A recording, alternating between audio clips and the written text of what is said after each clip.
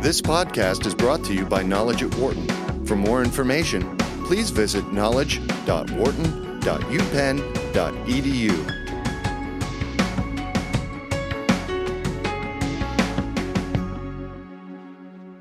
I'd like to welcome Robert Field to Knowledge at Wharton. Robert is a professor of healthcare management at Drexel University, also a law professor, and he is also a lecturer of healthcare management here at Wharton. And we're here to talk today about news that's been out recently about Obamacare, which could cause some to have questions about its viability. And that's because some very high-profile insurers have announced that they're withdrawing from the program, or at least largely withdrawing. I guess the poster child for that would be Aetna. Right. And they're withdrawing, they say, because of sustaining substantial losses. And so we've seen some headlines that suggest that Obamacare is on the ropes, it's on the skids, it's in a death spiral. And I'm guessing that things aren't quite that extreme. So we asked Robert to come in and give us his views on what might really be going on. Right. Well, it seems as though whenever Obamacare gets a cold, the experts say it's pneumonia, and it's on its deathbed, and all is lost. I don't think we're anywhere near that situation right now. Do we know 5 or 10 years from now where things will go? Of course not. But for right now, it's still functioning. And a few things we need to remember. Number one, of the 20 million or so people who are now insured who were not before Obamacare, most of those have gained insurance through Medicaid. And the recent announcements of the insurers have nothing to do with Medicaid. And even if the exchanges went away, Obamacare would mean new insurance for millions and millions of people. In terms of the exchanges, volatility in a brand new insurance market like this is to be expected. Obamacare is not unique. This is hardly the first time that we've tried something like this. Romney did it in Massachusetts in 2006. Bush did it in Medicare in 2003 when he beefed up Medicare Advantage, which is a choice of private plans on a structured market.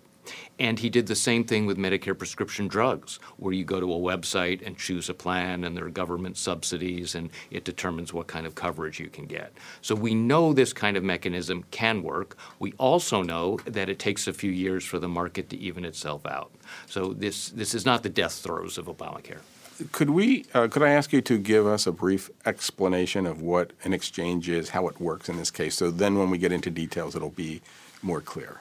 Sure. So if you are an individual who does not get covered through your employer, or you're not old enough for Medicare, you're not poor enough for Medicaid, you go to a website, and every year between November and January, you can select an individual policy in a manner that's similar to Travelocity or Expedia. You see a choice of options, and they have different deductibles and co-pays and premiums and networks, and you decide which one works for you. And different companies, presumably.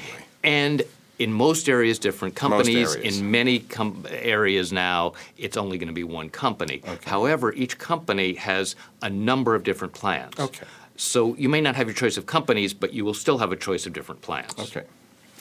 And I understand that in some counties, because I think this is done on a county-by-county basis, Yes. that we're down to one insurer, but you're suggesting that even there you've got a choice of plans. Right. So the significance of there being one insurer is you have less market competition, and it's going to be harder to hold down prices. So those people may well pay more, but they will still have a choice of different kinds of plans, different deductibles, co-pays, networks of providers, and so forth.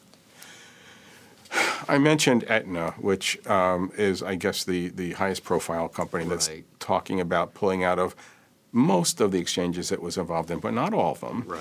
And it was citing some pretty big losses, almost $500 million, Right. I believe. Right. Other companies have cited some pretty big numbers Right. as losses.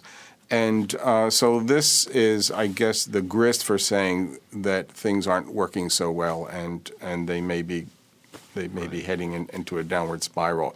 Could you? But then there's this other wrinkle with that, where it was negotiating. Right. I should say it was attempting to merge with Humana, I believe it was. Right. And the Justice Department was putting the kibosh on that. Right. And so they somehow, I don't know if threat's the right word, but they they suggested that if that was not approved, then maybe they weren't going to be so interested in continuing to participate in certain exchanges. So could you explain that? Is that like a kind of form of blackmail, or some might say? Well, I guess you could call it that. You could call it a negotiating strategy if you wanted to be kinder.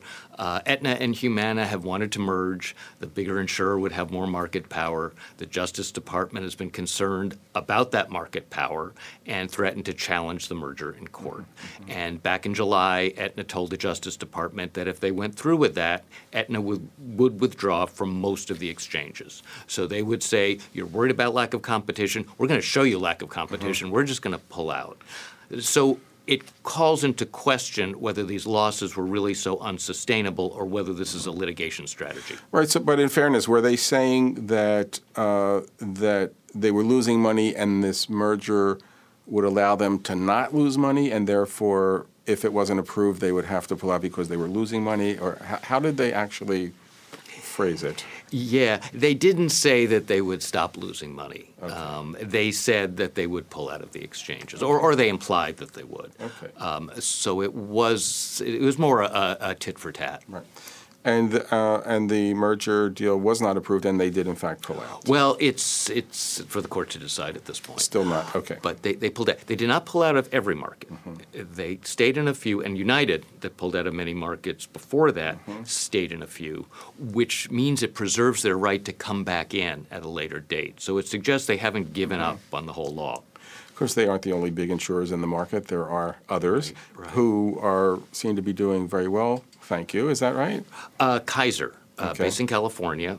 Kaiser Permanente? Kaiser Permanente has tended to do quite well. Now, their plans are mostly available in California and the West, but they actually doubled down on their efforts, and they're going to be expanding their market presence. Many of the Blue Cross plans around the country have been doing okay. Almost all of them participate.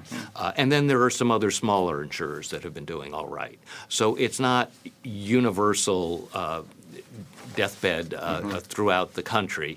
It tends to be focused on certain companies in certain areas.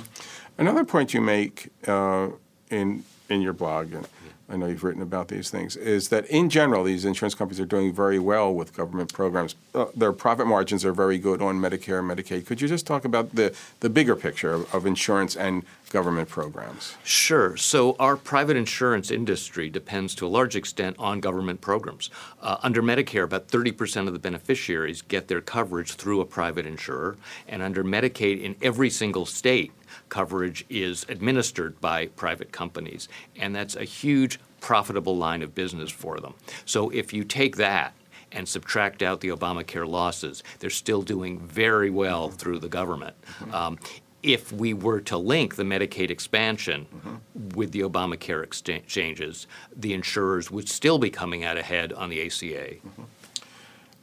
Another point that you make is that some of this, I think you alluded to this at the outset, some of this is actually kind of hiccups for a program that's still fairly new and finding its feet.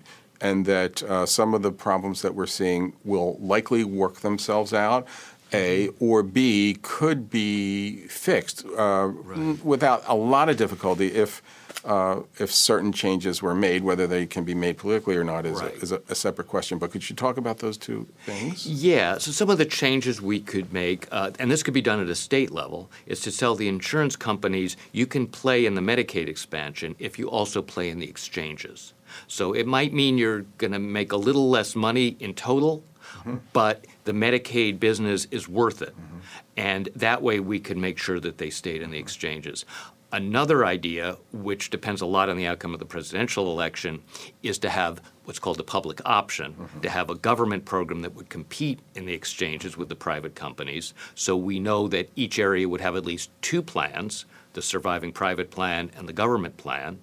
And we could see which works best, but guarantee that there will always be a fundamental choice. And some price competition. And competition as Is it fair to say that Medicare has a public option, which is, for a while, it was the only option, but now there's, as you say, you can go through private insurance. So that's kind of a mixed system now, isn't it? Yeah, very much so. So if you think of traditional Medicare, as you said, it really is a public option, and it is close to what's envisioned for the public option under the ACA.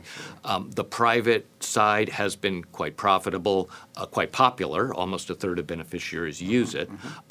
It's really a model for what the ACA would look like if there were a public option. And then individuals could choose which way they wanted to go. Just to backtrack a little bit, I believe that you have written that a lot of the losses that we're seeing were anticipated because there's been experience with other programs such as Romney Care, that some of them will ameliorate. They will go away as the system matures. A, or B, as I say, they could get a fix. They could get a patch. So I think that's an important point, is that this wasn't wholly unexpected, what we're seeing. Right. There were a few mechanisms in place to mitigate the potential losses from this new market world. One of them was risk corridors. So companies that did better than expected would put some money back into the kitty. Some of them that did worse would get money out of the kitty. And the funding for that was blocked in Congress. So that mechanism hasn't worked. In fact, there's a lawsuit pending right now by insurance companies to try to get back some of that money. The idea was that it's hard for them to set premiums not having experience. We didn't have a market like this prior to 2014, and it takes a few years in insurance to figure out what's what. Another aspect of this is that the losses for the insurers, they say, are because the risk pool is sicker. More people are getting care than they anticipated. One of the reasons for that is because Obamacare has been successful in other ways.